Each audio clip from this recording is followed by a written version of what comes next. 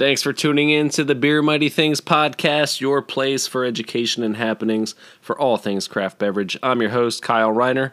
I hope you obtained some value from our show because, as you know, far better it is to beer mighty things. Cheers.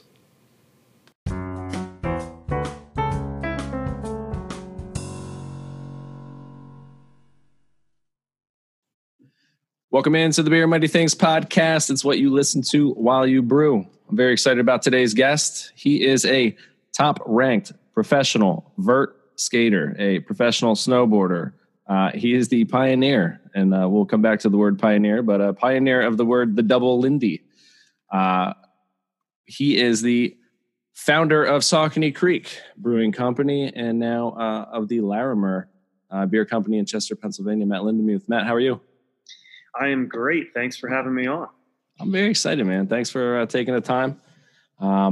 You could be working, you could be, cleaning out some tanks with some caustic, but you're here with us. Actually, I'm in the middle of that. I'm just taking a little break, and it's a much needed break for a beer. And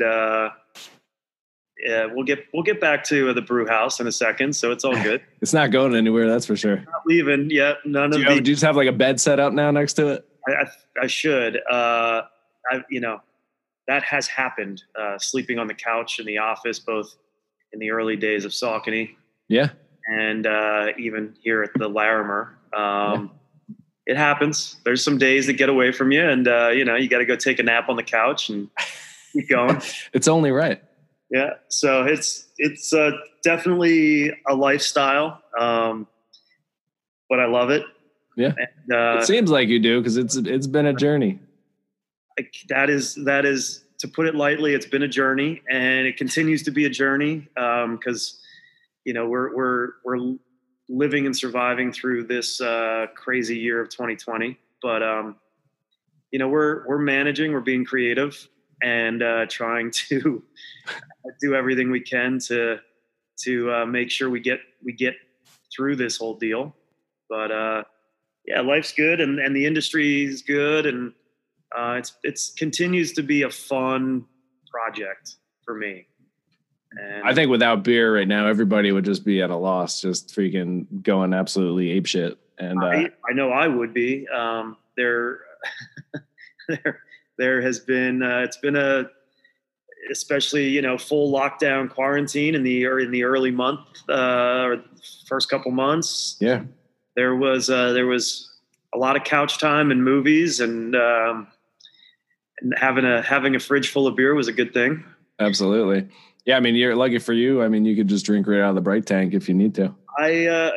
Not going to say that I did not. It's quality control. Fill travelers out of a bright tank, maybe. Absolutely. Why make it travel farther? Pull it right from the tank. Love it, man. So, I mentioned the word pioneer. There's so much to talk about. You have such a wild history, and you're from Kutztown, Pennsylvania. I grew up watching you on TV. From Bethlehem, Pennsylvania, Lehigh Valley. So we're not that far apart. I have plenty of friends who went to Kutztown University. But you were, tell me about this X Games kind of deal, right? You are, what are you, 15, 16, 17, 18? Like, how old are you at this point? I was pretty young.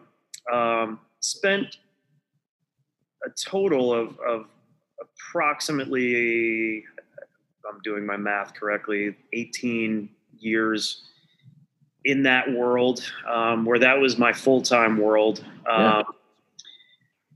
As a professional, like as a profession. And, obviously you got to get to there. I was just a kid who, I always skateboarded. I surfed. I had a BMX bike. Yeah. I had gotten a pair of rollerblades, started going to the skate park, and sort of just found out that I was good at it, by trying to constantly learn a new trick every day I went. And it turned into from going to the skate park on Saturdays to going to the skate park every day of the week. Yeah. And, eventually, I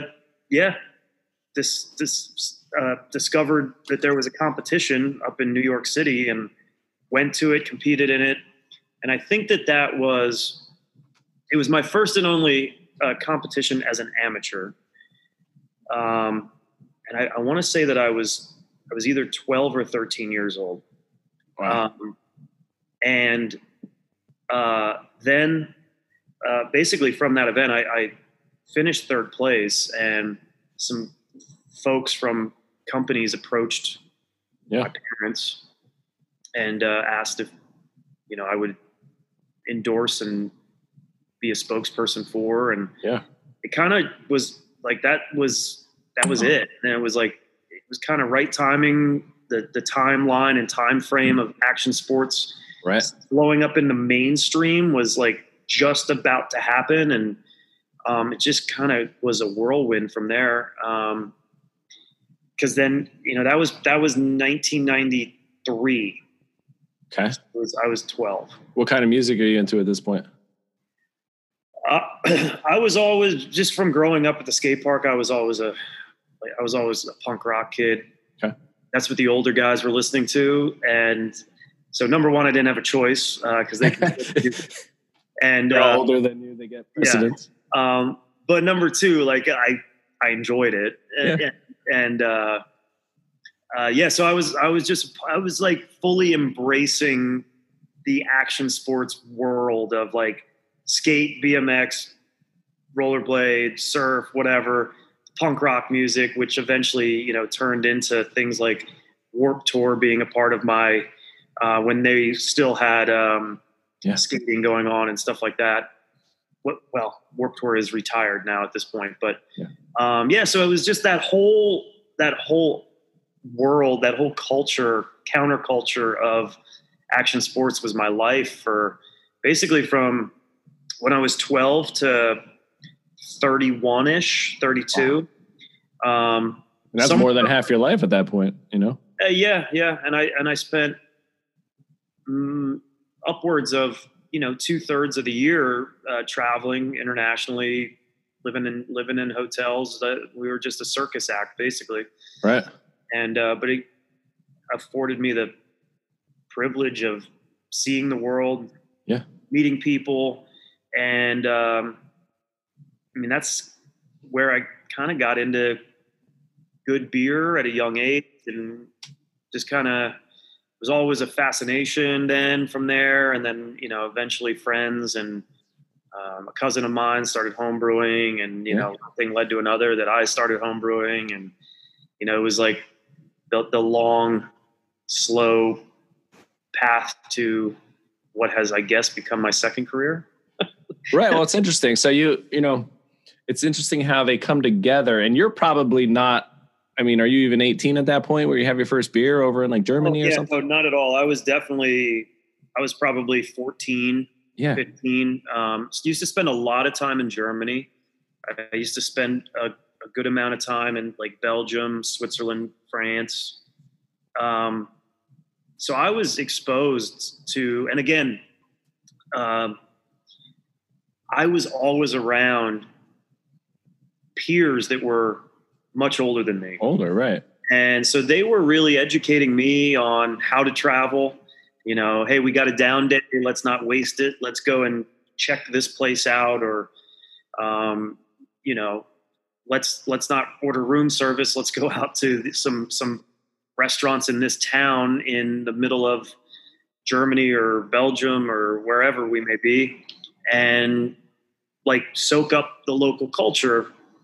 And so, with a little bit different take on alcohol consumption in that part of the world, I started sipping on beers pretty young.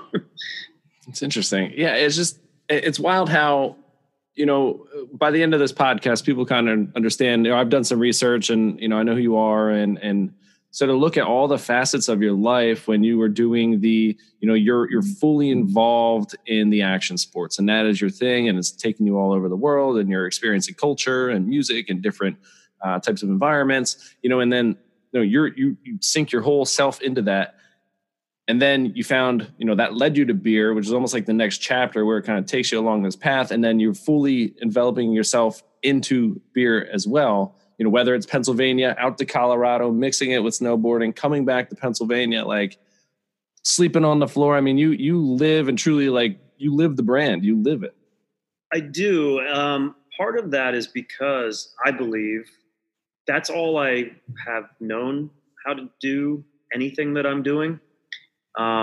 Become like obsessive? Is this like a 10,000 hours kind of thing? Basically, the action sports thing was kind of an accident. Like, when you're 12 years old, I didn't have a plan for my life or anything. And I just enjoyed going to the skate park and skating and trying to get better and, kind of compete against myself, to challenge myself to improve. And is that what you do today? Do you compete against yourself? 100%. Well, that's a good thing. The reason why I asked that, just because there's, I think it's Teddy Roosevelt who says, like, the comparison to other people basically is the thief of all joy. Mm-hmm. And I wake up every day and I try to be better than I was yesterday. I don't care what other people are doing, right? I want to be better than I was. I want to be a better version of myself. Yeah, it is destructive to focus too much on what everybody else is doing. I think that it is a necessary evil to try to compare yourself to others, unfortunately, because you're not them, you're you. But that's where it's like, how can I do?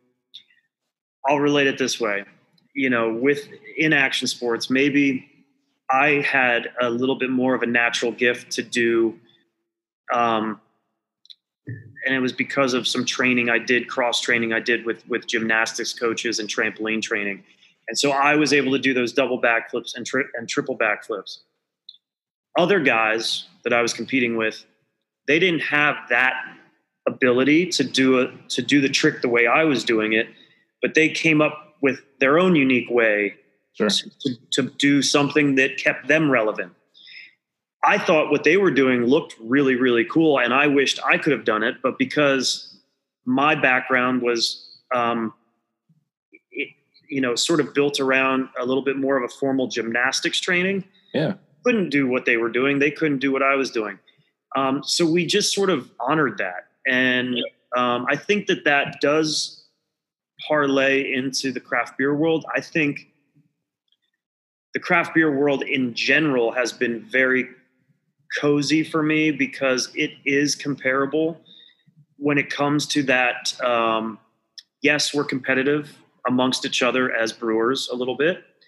It's business. We all got to survive. But we are, and sort of always have been, encouraged to be unique and different amongst ourselves. And then the camaraderie is pretty open and friendly. And so there was a very comparable world for me when my world in action sports came to a close. I mean, I didn't immediately step into the commercial beer industry, but as I started to move into that realm, it just felt comfortable because it was a lot of that same like-minded mentality of, we're in this together. Yeah. We're like action sports. We were the small sports. We weren't the NFL or MLB. In craft beer, we were the small guys, and we weren't Bud, Coors, Miller. So it was like we had this, again, like nice little like subset counterculture of same wavelength relationships. It makes sense. I mean, so gymnastics you were doing as when you were 5 to 12 or something? Yeah. I mean, so I used to train and then I eventually was living around Woodward Camp, Central Pennsylvania near Penn State. And they have a gymnastics, and Olympians would train there and stuff. And so there was always some pretty high-end coaching and coaches there, but also incredibly high-end facilities.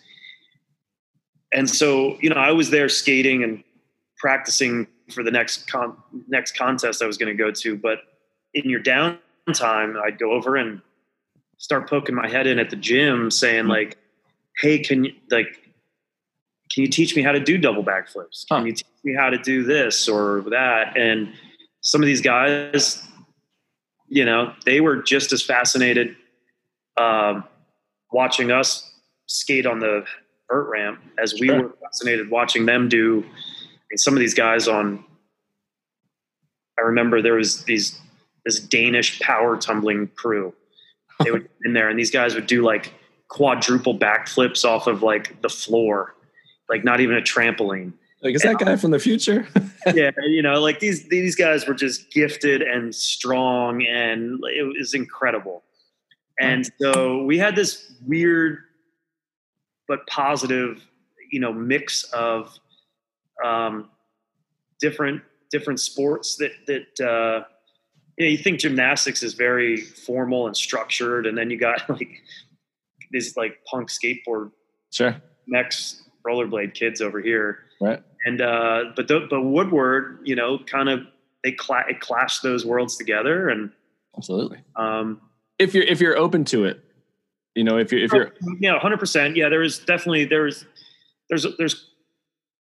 I think there was more open-minded individuals on the action sports side of that camp than there were on the gym camp, but there was plenty of forward thinkers on the gym side as well that saw this opportunity of like, oh, these like the basics or the fundamentals of gymnastics can translate over to improving and progressing the action sports folks, and maybe vice versa. I don't know. But I mean, I can give you an account like myself learning double backflips, which obviously then led to triple backflips. Yeah. You know, Dave Mira worked in there with those guys, learning and working on double flips. He was BMX, right? BMX. Yep. There's another BMX dude that spent tons of years there, Ken Harkin, and he went in there and trained just like I did, like putting on these safety belts and stuff. And he was the first guy on a BMX bike to do a backflip 360. I mean, they were fundamental gymnastics moves. Absolutely. That we had not only coaches to help, but safe training environments, because gymnasts train into foam and they have harnesses on and things like that to learn a trick. We didn't have that growing up at the skate park. We just threw our bodies out there. Right. And if we fell and, you know, like we fell, and if we broke a bone, we just didn't ride for 6 months, you know? So Woodward was this very revolutionary process of, oh my gosh, we can try some crazy new idea and not get hurt as easily. And so that's where I think, I mean, it held true for me and many others, you know, the rapid progression of action sports across the board, all the sports, was because of the concepts that we had access to at Woodward. So, and Woodward was like the skate camp or the action sport camp in the country. I mean, people are coming here from all over. You know, like all the pros hung out there, you know, kids every summer. Like that was the big summer vacation trip. They went and spent a week at camp and it's acres and acres and acres of just, I couldn't even begin to describe how many indoor skate buildings there are, outdoor concrete parks, outdoor wood parks. And then they had literally like, you know, every big name pro from every sport was hanging out. And it was just, there was no fence dividing anybody. You know, it was like everybody was just skating together, hanging out and doing summer camp. And the 18-year-olds are cool with the 12-year-olds, like get along.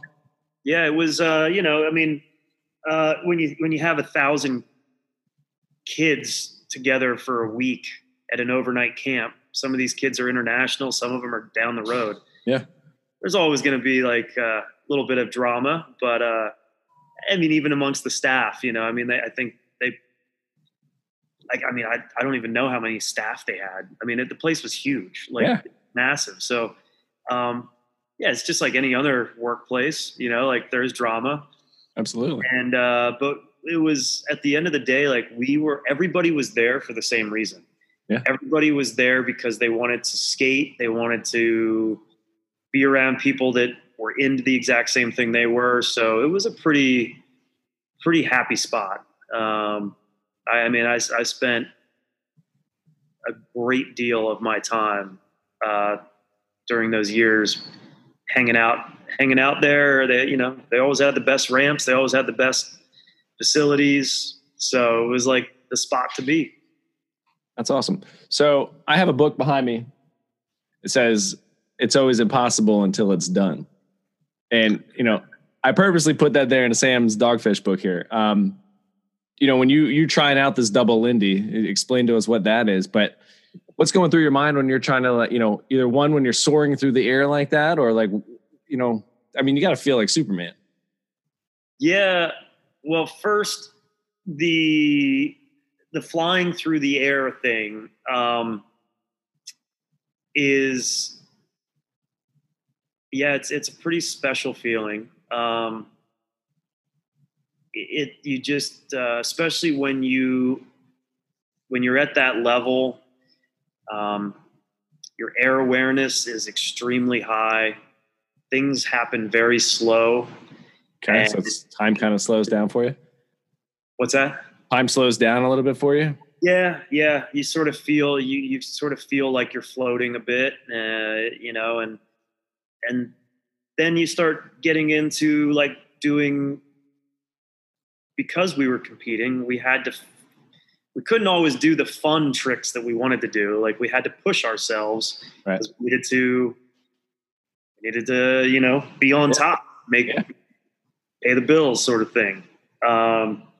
So then you start saying, well, all right, well, how do I stand out? How can I be progressive? How can I be the new modern, twist to whatever? And not break your neck. And, so yeah, for whatever reason, like I said, I was spending so much time at Woodward, and I had that opportunity to go in there and use these facilities where I had a safe training environment. And I'd seen Dave Mira do double backflips on his BMX bike the year prior. I was like, I want to do that on the vert ramp. And so I just went and start jumping in the foam pit. Okay. I mean, like you learn a single, I could do a single backflip. And then, I go in there and put me in a harness and things like that. And guy catches you before you fall on your head on, the 1.5 flip.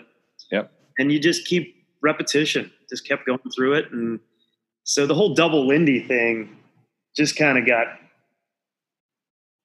tagged because of the whole Rodney Dangerfield triple Lindy and back to school.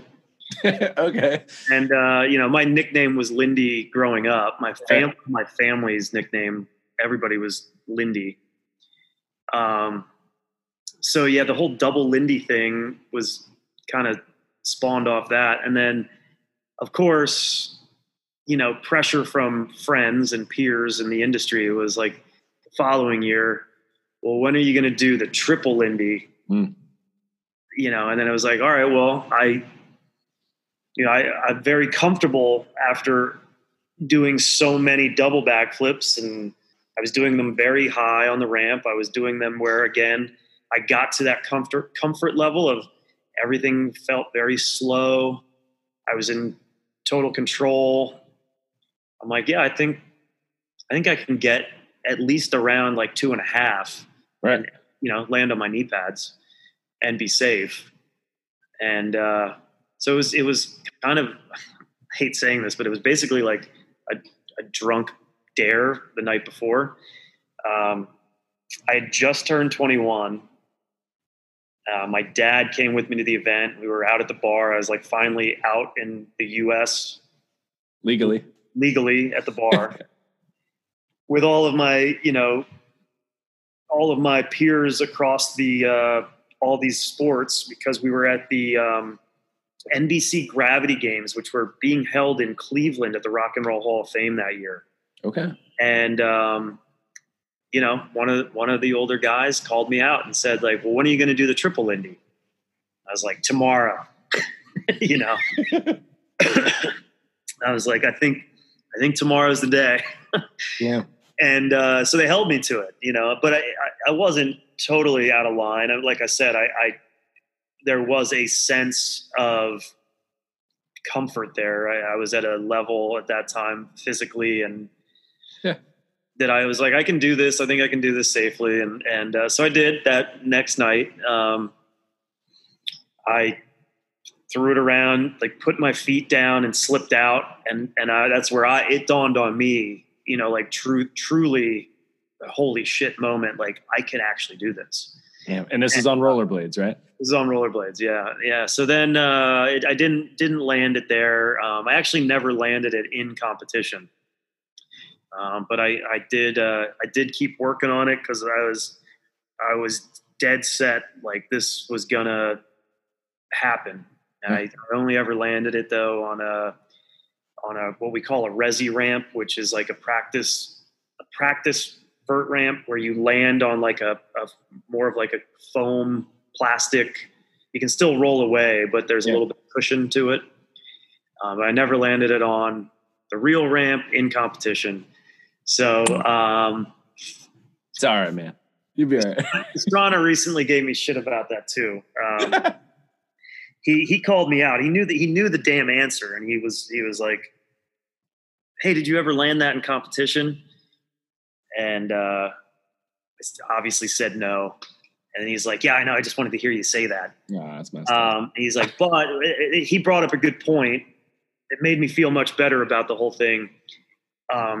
Because he referenced how they do the Nitro Circus and Nitro Games, and they basically when you see that big black like plastic landing that they land on the Gigana ramp at Nitro stuff, that's a resi ramp. Okay. So we just had it set up so that it was like in the shape of a vert ramp, and we would take off from the real ramp and land on this resi ramp. And he's like, "You still landed it. You just, like you still did it and rolled away." So I was like, okay, you made me, you took me from like total bummed and depressed to I feel better about myself again. So it was, but yeah, that was a crazy time. I'm much happier at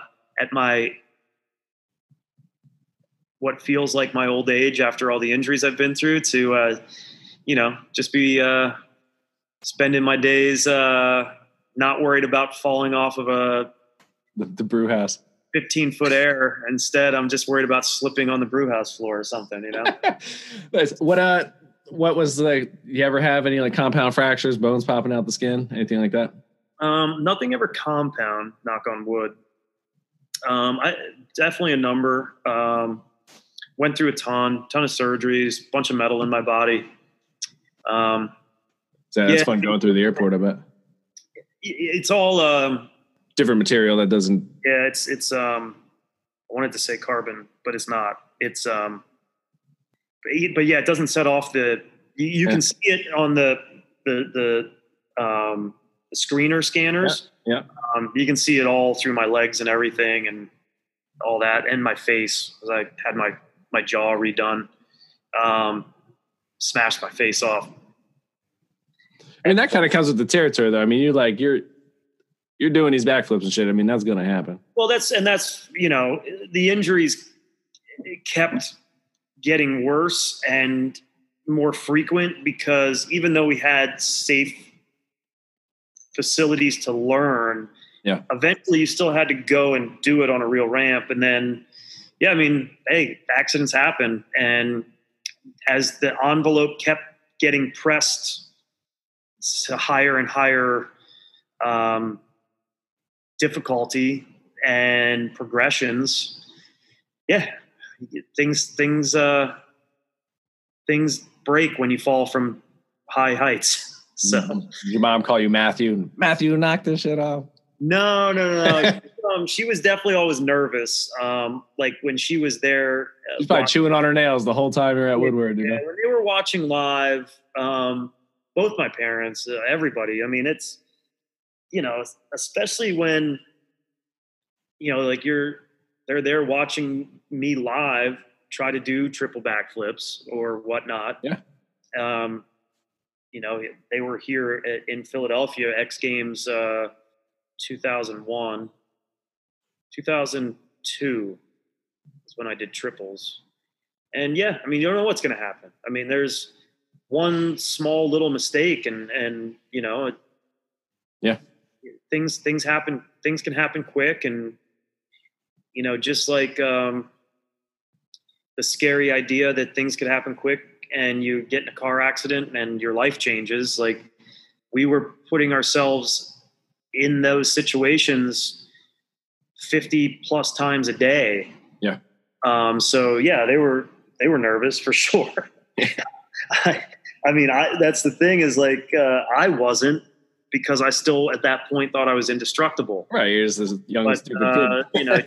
Without a good sports psychologist after injury, major injury, 5, 6, 7, 8, 9, 10, you start to realize like, maybe I'm going to pull back a little bit. Maybe I'm not going to, or maybe I don't need to do that. And obviously I guess maybe age and maturity as well. But, that's where for me, that whole adventure came to an end. I had already started Saucony Creek. Okay. And I went out to do some half pipe shows, rollerblade half pipe shows. And the only reason I took the gig was because it was in Madison, Wisconsin, which I think is a cool town. It is a cool town. And I was like, I'm going to go hang out, going to make some money. I'll skate a few shows, go hang out, check out some breweries out there. No big deal. It's 3 days. I'm back. Broke my hip and femur, emergency surgeries, everything else. And that was kind of the final straw. Like femur's your thigh bone, right? The thickest bone in the body. Yeah, up into my hip joint and everything. So I've had that redone a couple times. That was not done correctly. The first surgery in Wisconsin, they had to take my leg apart, rebuild it, and that was the final straw. That was sort of both physically and it would have been a hell of a challenge to get back to where I was. But on top of it, Saucony now was sitting there staring at me, and I kind of had to make the decision of like, I'm gonna either go for this as with the brewery project or I'm not. And I think I made a good decision. Absolutely. I still miss flying through the air, but it was time to move on to the next chapter. So so Saucony Creek came to be, and that's morphed many times since then into actually having a restaurant and second location now in Reading, and all the things that you kind of hope for with growing. And it's been a whole new crazy adventure in the beer world. You started homebrewing in California, though, didn't you? I did. Yeah, I was living in the Eastern Sierras. So rewind. I always snowboarded and did all sorts of action sports, like I said earlier, like surfed and snowboarded and whatever, skateboarded. And so I was starting to I don't want to say get bored, but I was getting worn out with the schedule that I had for my rollerblade responsibilities. And I was starting to spend much more time in the winter snowboarding. Okay. And started to have a lot of fun with that. Started to really concentrate on trying to do everything I would do on the vert ramp in the snowboard half pipe. Right. And did the same thing. I kind of went and entered into some contests, and never was at the same level that I was with Summer X Games, but did a lot of traveling and competing with snowboarding, and whole new world of friends in the winter industries, and used to spend our summers in the Southern Hemisphere for their winters, and spent a lot of time in New Zealand. And so again, I kept on traveling, kept on doing that whole deal, and ended up moving and spending almost 10 years in Mammoth Lakes, California, which is on the east gate of Yosemite. Okay. It's kind of, it's a mountain town. It's in the middle of nowhere.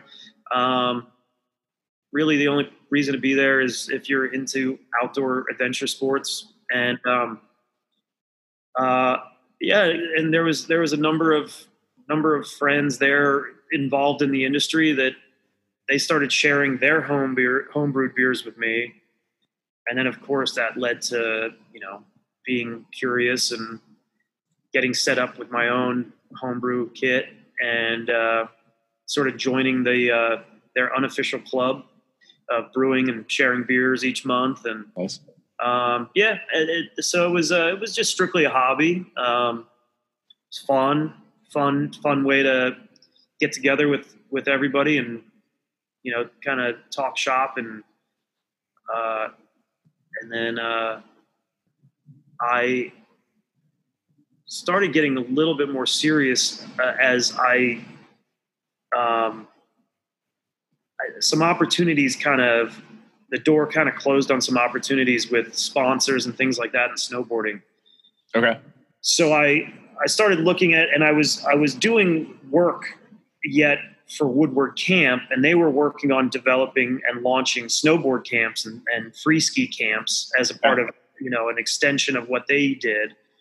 So I was spending time back in Pennsylvania in the summers, working for the Woodward crew. And, one thing led to another that I moved back east, and I had a big empty garage, and I'm like, well, let's fire it up. And the Keystone Homebrew over in Bethlehem was my spot to go, and just started getting more and more into it because I didn't have all of my action sports responsibilities anymore. I wasn't traveling. Yeah. Wasn't doing all that stuff. So do you ever sit still? Are you a guy who could sit? I wish I could. It's hard for my brain to shut down. Yeah. I'm similar. Very, very,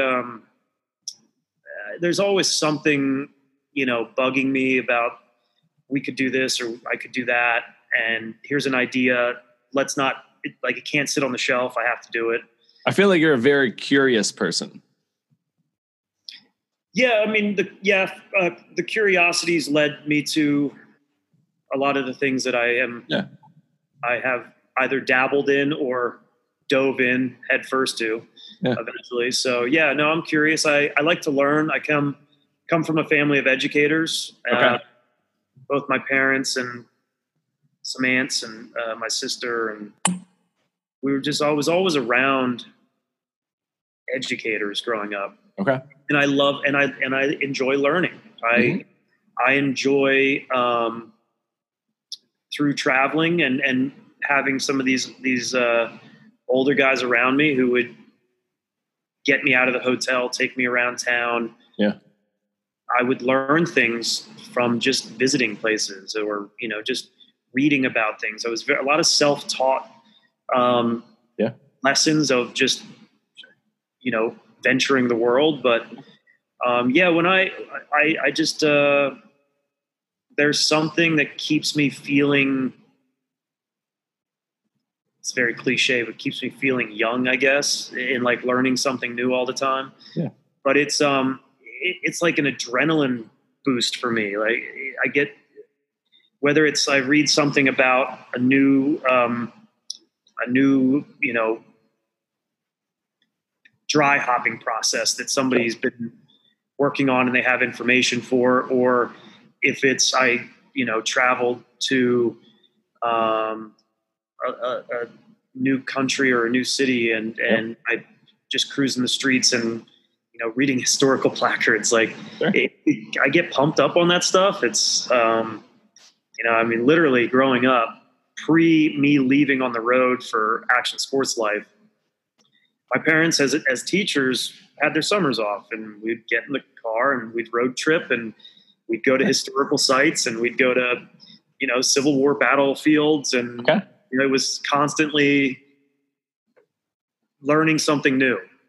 So I latched onto that with the homebrew enthusiasm, where I just wanted to keep getting better. I wanted to learn more. I'd never wanted to be unable to answer a question or understand why a batch might not have tasted the way I wanted it to taste. And so I just wanted to keep on learning.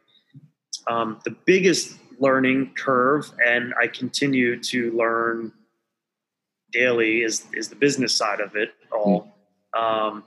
I personally would love to just be creative, brand development and beer development. Yeah. But we gotta run as a small brewery like we are. I've been you got to sleep on the floor until you can. Lots of lessons on the business side of operations as well, which is absolutely boring to me. But I still get that sense of accomplishment because I, watched a new tutorial or read a new book about this or that or the other. Actually, the one sitting behind you was numerous reads on brewing up a business from Sam. It's so good, that book. I just read that. I've had that book for a number of years. So Brewing Up a Business by Sam Calgione from Dogfish. And you haven't met him, is that correct? But you love the book and he totally inspired you. We've met a few times, but for how close our lives pass, because my parents moved to Lewis, Delaware. Okay. Lived down the street from them. And I've done collaborations with them, with Brian Selders. I have so many friends and people. I mean, we cross paths and we've met, but we've never really spent like real time connecting or anything like that. Sometimes you guys didn't make like a music video together. That's kind of where you're not the only one who said like, I can't believe you guys haven't, like done the punk scene and all that, right? Yeah. So, hey, it's there's still time to do that. Eventually we'll see what happens. But no, I just, I grew up vacationing down there in the Delaware beaches. Yep. And so I witnessed Dogfish firsthand becoming what they are. And it just fascinated me. And I thought Sam was just this articulate, cool dude. I was always just into everything he was doing. Yeah.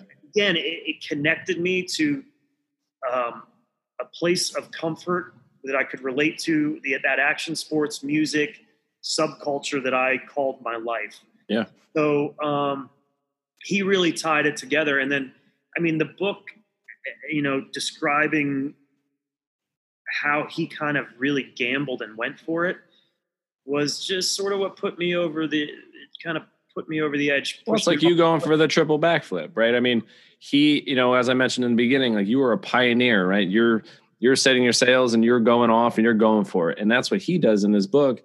And that book is so much more than I thought it was going to be. It's more than just a business guide. It's so good. His stories are great. He's an incredible author. And then just like him, right? He takes this boat, he puts a keg on the boat, right? And he's taking it. Ends up, he canoes all the way to the place, and the rest of the beer actually never shows up in the book, right? So, yeah, I think it was the first time that Dogfish was going to start sending beer to New Jersey, and so he built a wooden canoe himself and paddled across the Delaware Bay to like Cape May. And of course he did. Yeah, it took like hours longer than it was supposed to. I think he missed the event or whatever. Yeah, he did. He showed up. The other beer never showed up. His beer was warm. It was like 6 people there. Yeah. So, and I just adore that stuff. That's, those stories are so romantic to me. And I think that he has just been an incredible ambassador to craft beer. And not just him, obviously, between you got your Grossman and Kim and Cook and everybody who, Yep. Along with Sam, spent a lot of time and resources educating a lot of people on what craft beer was and why it was different and why it was cool. Yeah.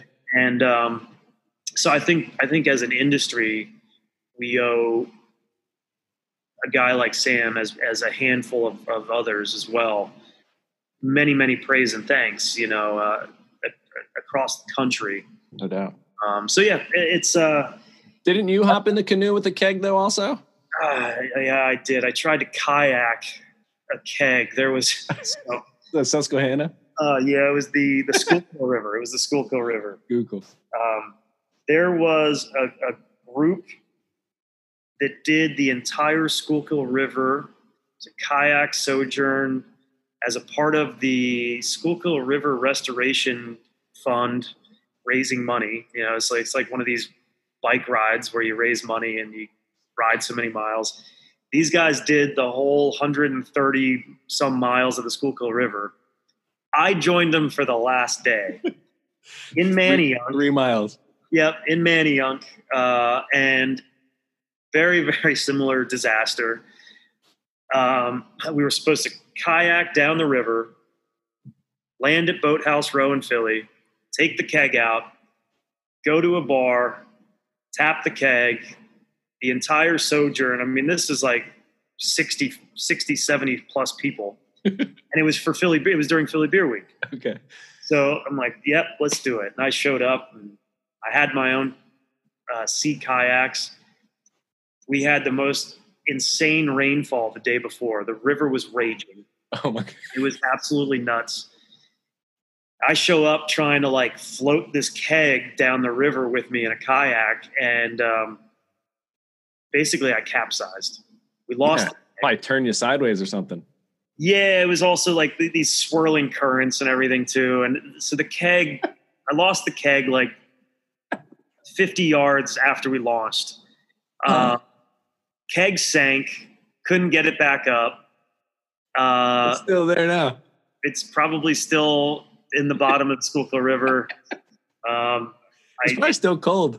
It's certainly cold. I don't know. It was an IPA, so I don't know that it's aging well. But I mean, if anybody does find it's a printed Saucony Creek keg. If anybody finds it, the Stonefly or something. Stonefly IPA. Yeah, that was a good time. Luckily, we had other kegs at the bar, and we weren't totally out of luck. But yeah, there is a Stonefly keg at the bottom of the Schuylkill River somewhere. That is incredible. That's funny, man. Always try to keep it interesting, That's it, man. Again, you don't know what you can do until you try it. We're on this journey, right? So now we go Saucony, we go back to Colorado. I'm trying to find you back then. We're like, Matt's in Colorado. I'm like, what the hell's he doing there? So you went back to teach snowboarding, or are you doing that, and then you come back? Yeah, there was a little bit of missing some action sports. Okay. History and travel. There may have also been a little bit of chasing after a girl or something like that, but we'll leave that part out. Mm-hmm. And but yeah, I was spending a lot of time hanging in Colorado, sort of reconnecting to the scene out there. I just had a lot of friends from years past, and just enjoying being back in the mountains and stuff like that. And one thing led to another. I was kind of back and forth, trying to keep myself, day to day involved at Saucony. And, one thing led to another where I came across a couple opportunities to contract brew out of a few facilities in Denver. And so you're doing the gypsy thing. Yeah. Which, now are you doing this is this as the Larimer at this point? And let's back up though. Let's talk about, what you overhear a conversation or someone brings this conversation to you that there's some guy from Pittsburgh that founded Denver. Yeah. Well, so General William Larimer. My idea to do some kind of spin-off project because I had some contract access to a few different brewery locations. I was already planning and conceptualizing a new brewery project. Okay. It was going to be 100% nomadic, no brick and mortar location, like just enjoying brewing and traveling and trying to do collabs and stuff like that. I, through just, again, the small and craft beer friendly industry, I was hanging out and meeting and making friends throughout the Denver brewing industry, and get introduced to Brian Strumke, Stillwater. And Brian is telling me about this location that he's brewing out of in Denver, kind of tells me what he's doing, how he's doing stuff. And that was like step one. All right, cool. I can do the same thing. And it sort of fits my lifestyle right now. Yeah. And then, I was having a beer at Epic Brewing in Rhino, the Rhino District neighborhood. A lot of friends of mine were working there at the time, and I would spend a lot of time there on my laptop getting work done. And a guy I knew who was a part of a graphic design marketing little firm came to me with this logo. Huh. It wasn't done up like this. It was just the face and bust with the beard. He said, I know you're trying to come up with a name for this new project. Do you know who this guy is? This is General William Larimer. Like Larimer Street, we were sitting a block off of Larimer Street at this point. In Denver, right? He's like, all this stuff here that's named Larimer is named after this guy. He's a Pennsylvania native who had a long, winding journey out to Colorado, and he founded Denver. And that's why everything here in Denver is named after Larimer. I'm like, sold, done. Like, what do I got to pay you for this logo? Yeah. I was like, I love this. I was thinking about going like a bicycle themed route and all these other things that would tie into my action sports side of my life. And then he dropped this on me, and I don't know, the story fit for me. I mean, I thought it was a cool logo, first of all. And and we spruced it up and keep dressing him up to fit each theme. But I did, again, I like to learn. So I started really digging into this guy, like, who is this dude? And found out, amongst many, many other things, like he gathered stone to help build the Pennsylvania Turnpike. He was a railroad baron who before he was 25 had started 2 railroad companies out of Pittsburgh. And it was that sense of entrepreneurial spirit that matched where I come from. But then I found out he was basically the guy who encouraged Lincoln to keep fighting the Civil War, because he insisted that they need to abolish slavery. Wow. He was, leading women's suffrage movement rallies in the mid 1800s. I was like, okay, this is he's a good dude. Like, I like this guy. He's not, he's got that spirit, and he was in the mid 1800s, he was fighting for things that we're still fighting for today. And that's pretty badass. So we adopted him as our mascot and started brewing in February of 2017. I will say, in your recent beer cans, I mean, we got to get some suntan lotion on that guy. He's very, very sunburned. Oh, on the Speedo. He has some zinc on his nose. He does. He's super sunburned on his. Yeah, the latest one with the guava and passion fruit. Yeah. Which I wish I would have got the memo. like pretty much every brewery in Pennsylvania this week announced that they're releasing like a guava and passion fruit beer. I'm like, hell. We need some sort of forum so that we don't all dress in the same clothes every day. But yeah, so yeah, he does look. I'm looking over it right now. He does look pretty sunburned. Sun poison. Yeah. I actually think if you grew that beard, if they took that beard and put it on you, you would look like him. I'm cool with that. I think he's badass, dude. Good looking cartoon guy right now. Absolutely. My friend and our graphic designer here, Steven Leibensberger, who used to do the original labels at Saucony, and okay, now he does all of our nice visual stuff here. He does look like him. Oh, really? He did just trim his beard, but he when he had his beard long, he has the eyes and a lot of times people would see him here and ask if he was the logo. That's amazing. I'm going to go and explain, no, this guy is actually a historical figure and yada, yada. But if we put Steven in a 3-piece suit, he could just walk around and be General Larimer. You know, that's incredible. Yeah. We should do that.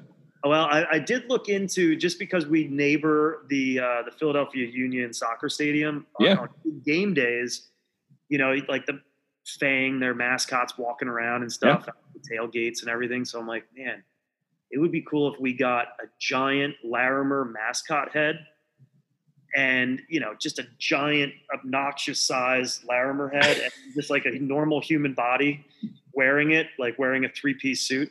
Yeah. And I looked into it. So I actually communicated with the mascot manufacturer that made the Union's Fang outfit. And they had it all dialed in, 3D renderings and everything. And it was just like, thank goodness we didn't pull the trigger on it, because the season never happened this year and whatnot. But it's something that may happen down the road, and you know, and then random nights, you might just see me walking around Philly with a giant Larimer head on. You know, it doesn't need to be Halloween. That'd be amazing. Well, that'd go viral. Like, that's such a great marketing technique. They would just walk around and give stickers out and, like, you know, beer tokens or something. So I thought you were going to say that you were communicating with Fang, because that doesn't happen. So I rappelled for a charity at the Outward Bound school. The one in here in Center City? Yeah, we rappelled down the building together. That's amazing. Did you do it this year? Or I'm sorry, in 2019? Yeah. I was watching you from the ground then. Yeah. So I came down, Fang was on my left. And the whole time, like, we're sitting up in the room and I'm asking him yes or no questions because he won't talk. So he's just shaking his head up and down. Yep. I was asking him, you know, just ragging on him. And he had a couple people who would, like, help him walk up the stairs because he can't see shit. But it's funny. I was just, like, ragging on him, just asking him all these questions, and all he could do was shake his head. It was really funny. Yeah, no, I think it would be a lot of fun to put a mascot head on and not be able to respond to people other with, you know, yes or no nods or hand motions. Mm-hmm. So yeah, I that's one of my, like, little mini pipe dreams right now, is we're going to get a big giant Larimer mascot head. And, you know, something for, like, is that like probably $1,500, $2,000 for something like that? Yeah, it was about that. It was like, I think said and done delivered, it was like $3,000. You know, it wasn't super far fetched. It was just not a reasonable decision to make at the time of starting up our first taproom location. It's more of a want than a need. That correct. Yes, there is a very definitive line between those lists, and it's on the wish list wants side. Yeah. But it's one of the lesser expensive on the wants side. You know, like canning line. Some other shiny stainless steel toys that I would love to add to the brewery that are much more expensive than that. But so you never know. I mean, maybe to start the 2021 Union soccer season, you'll see a Larimer running around over there. We should do some crowdsourcing. You know, podcast listeners, let's all chip in, 50 cents. We might be able to get them. Then we'll have to recruit somebody to actually be the mascot and run around and hang out with Fang and Gritty and Can we just make him another Philly mascot? Run around the bases, Yeah, yeah. Have him race the Flash and stuff. Absolutely. Yeah, it would be a good fun one, that's for sure. I definitely, that's going to be on the shelf as an idea for a while. You heard it here. Second. Awesome, man. So in all of these things that you do, you focus kind of on one thing. And to that point, you started with 99 problems, but a peach ain't one. And that was like, to me, that was what I saw. I saw one beer for the most part. Do it, get that out there and do it as well as you can. And I read something that said, I guess I'll put it to you, but when I say the words perfect replication of a beer over and over, what does that mean to you? Well, I think I know what interview you're reading from. I say it all the time. It's hard to do. It's the most difficult thing in this business, or craft of brewing. It's trust me, I love being a small batch brewer and constantly having something new coming out. But yeah, the challenge and the focus to detail that needs to go in to replicating a beer over and over again with no variation. I think it's probably the most difficult task in brewing. And I admire those guys that do it over and over and over again. I don't want to say I get bored of it because it's a very difficult challenge. Yeah. But it just isn't as, it's not my gig. I'm not a regimented individual. I'm more of a creative thinker, and I enjoy the new fruit combos on a sour beer, or new process and procedures for trying out some new dry hops or dry hopping additions or whatever it may be.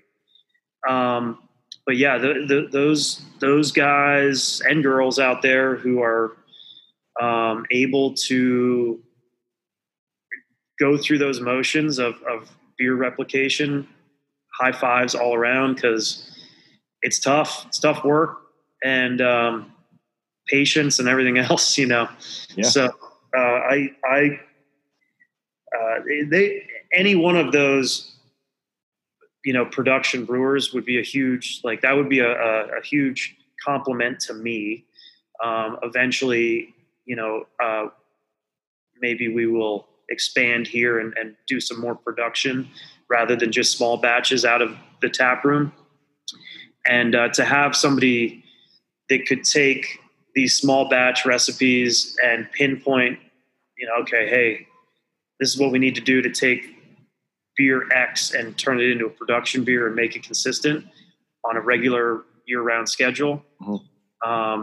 That would be a diamond in the rough to find. And, I think that's where I recently had some conversations with Matt Farber, who's he's been on the podcast. I know Matt pretty well. Yeah. So Matt was in here with us a couple weeks ago for a little Philly sour. Yes, for the Philly sour, which we started using. And I think programs like his that are really focused on the technical sciences and quality controls of the brewing process, we have this wealth of human resource prospects of knowledgeable individuals coming out with very in-depth backgrounds, and I wish my guidance counselor would have talked to me about being a brewer when I was in high school or whatever. Yeah. I guess that's something they can't really talk to me about or talk to kids about. But, end of the day, it's a real science, and there's programs like the U Sciences program that are graduating talent, huge talent way smarter than me, way smarter than most of these guys that have been in the industry for a long, long time. And I think that, we will probably work with Dr. Farber on bringing an intern in and maybe eventually somebody from his graduate program to, work along with me and make our beers even better because they got a heck of a thing going on. And with that knowledge that they bring to the table is a much more structured and regimented process of production and replication of beers. It's just incredible. Our conversation that we had, I mean, there was words I was like, I'm going to let you, proteases and all these words. I'm like, I'm going to go ahead and let you pronounce most of these because I don't know what the hell's going on. But it's just cool to see that, I said to him, I was like, can you have a beer without really analyzing it and wondering why it tastes like this or doesn't taste like this? Or, so he said, yeah, you could get by it, but, it's always kind of there, Yeah. I've had beers with him now a couple times and a little interview of our own with him that we had on our Instagram Live.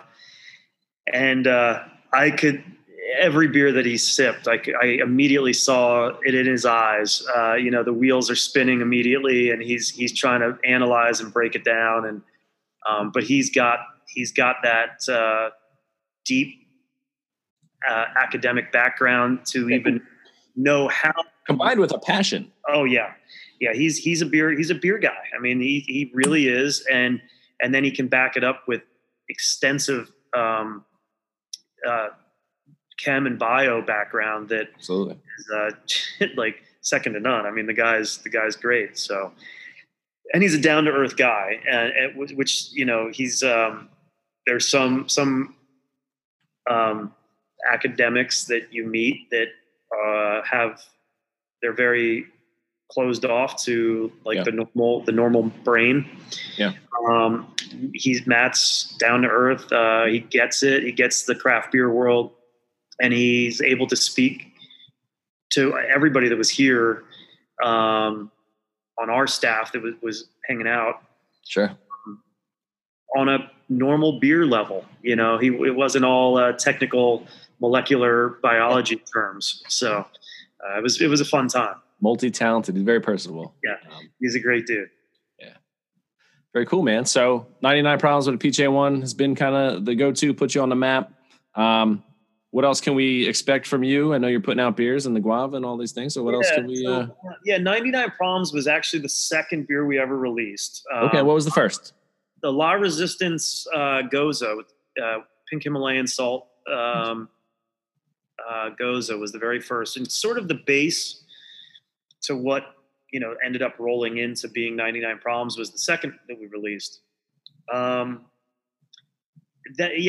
Problems just took off right away. It got released in the beginning of the summertime in 2017. It just sort of fit the season and the temperatures, the weather, or whatever. But I was always into, the whole like fruited, sour, tart, acidic flavor profile. So we're constantly doing stuff along that line with what we call the Speedo Season series. Okay. And it's just that's where you saw him with the zinc on his nose on the label. So that's just a rotating. We're actually trying to ramp that up a little bit more. We were doing one Speedo Season per month. We're probably going to start doing two per month. Okay.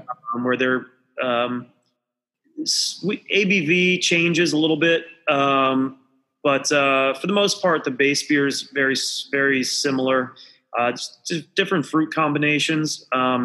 We have done over the course of the years different kettle souring processes. This most recent batch was done with the Philly Sour that the crew at U Sciences developed, and that turned out very nice. I mean, honestly, once more people start discovering that Philly Sour, the idea of kettle souring may be gone. I'm not sure, but no, that worked out and turned out very nicely. We started getting into seltzers this year. Okay. So we have our not your sorority sister seltzers. Okay. And that's another little kind of, we try to drop one a month. Okay. Different fruit combinations, using real puree on it too. Okay. No flavorings or anything like that. What else we got going on? Got a bunch of new IPAs dropping too right now. Just did a mango milkshake one, double IPA. I got my hands on a bunch of Galaxy and Vic Secret. Okay. On their fun Australian hops. So got a few new IPAs coming pretty soon here. I just did a sour IPA actually with the Philly sour as well. Awesome. So is that in the kettle or is it still? Or is it fermenting right now? So that's probably still a few weeks away here to actually be in a package. But it's the joy of the small 3-barrel brew house that we got going on here in Chester. It's like constant something new all the time, and we've kind of reeled back from distribution and doing all the big batches right now. That was partially because of everything that was happening this year. So it's all kind of, you got to come to the brewery to get it, with the exception of a few little events or pop-ups that we do here or there right now. Okay.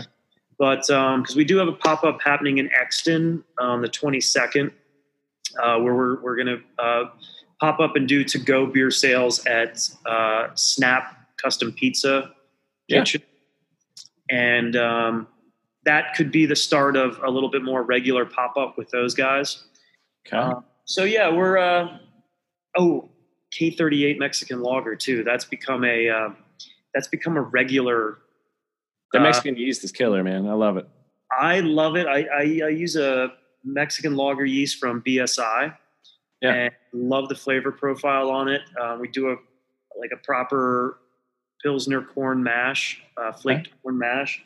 And that's kind of been my go-to low ABV summer beer this year.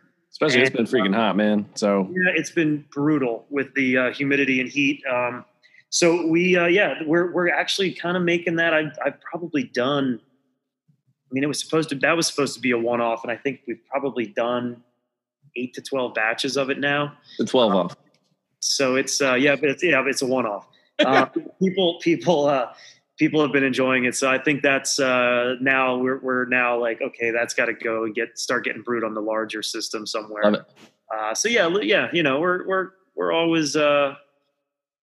We're always trying to be creative with new things, but never scared to do something traditional like a Mexican lager. So there's going to be a few more, I think, as we roll into the fall here too, with a little bit more traditional German sense to it. But then,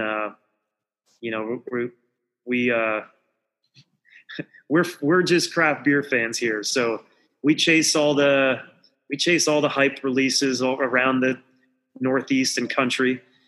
I was just out in Long Beach, California, doing a collaboration out there and chasing after a Monkish release that I sold out before I could get my credit card in there, So we're into all the trendy beers and releases, but we tried to do some traditional stuff too.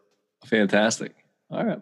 Where can we find more about the Larimer? You on Instagram or Yeah, so Instagram, Twitter, Facebook.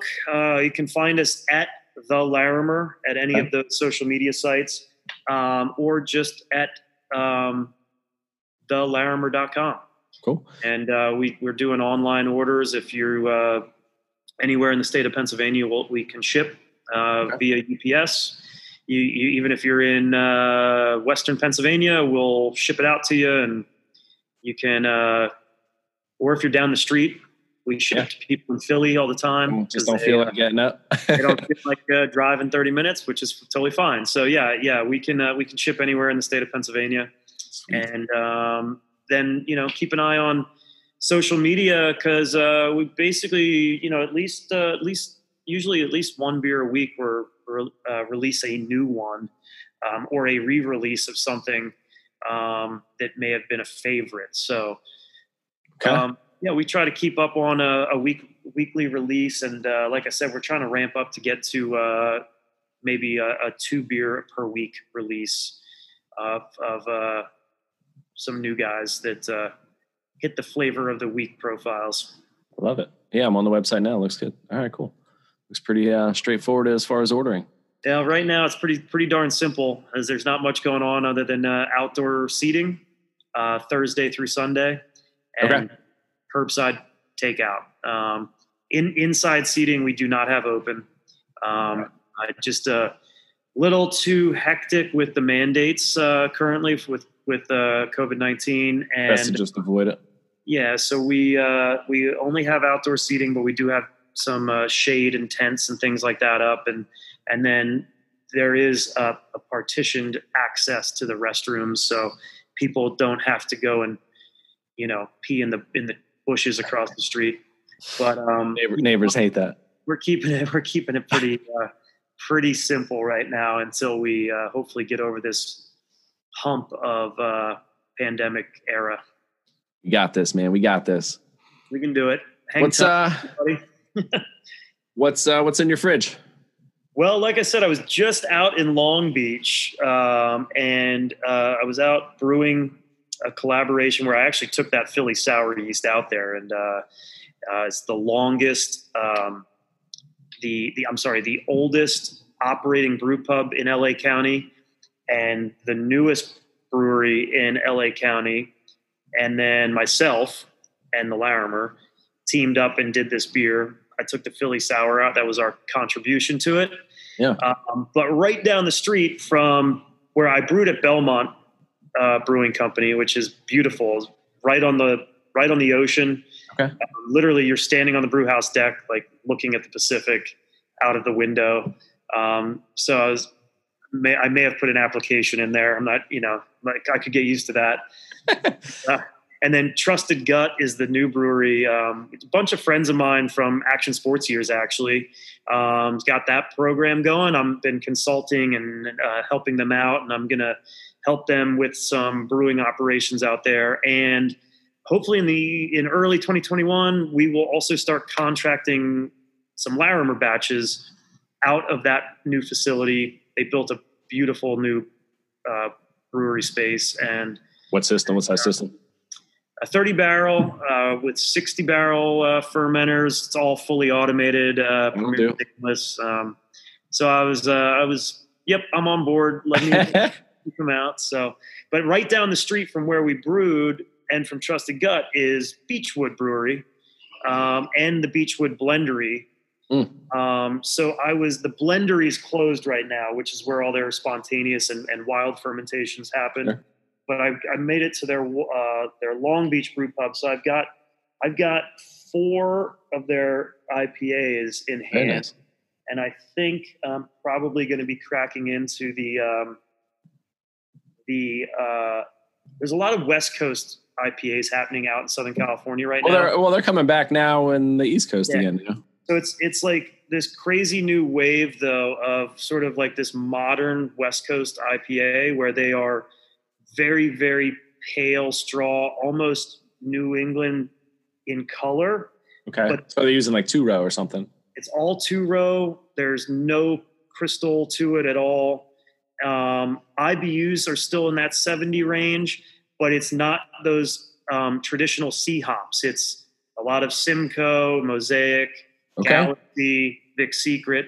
IBUs are still up at 70. Clarity is still there because they're not hazing it. Yeah. But they're using more modern hops and like all the sought after hops for what we think of as these Northeast beers, right? On these new West Coast styles. So yeah, it's been pretty good. So like for example, I hope I'm pronouncing this right. The Almagameter IPA from Beechwood. 7.1% ABV, 70 IBUs, and it's American 2-row and honey malt, and then Mosaic, Warrior, Columbus, Amarillo.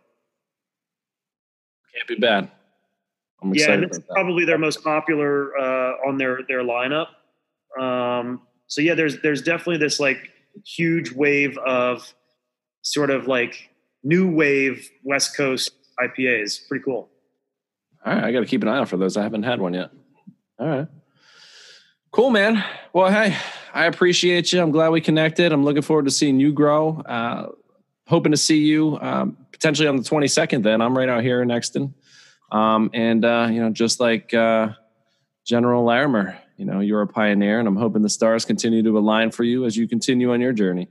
I appreciate that. Thank you for having me on again. And it's always great to break away from the brew house a little bit and have a beer and chat. So I greatly appreciate the opportunity. Absolutely, man. No, thanks for taking the time. Cheers, brother. Absolutely. Cheers. Have a great weekend. You too.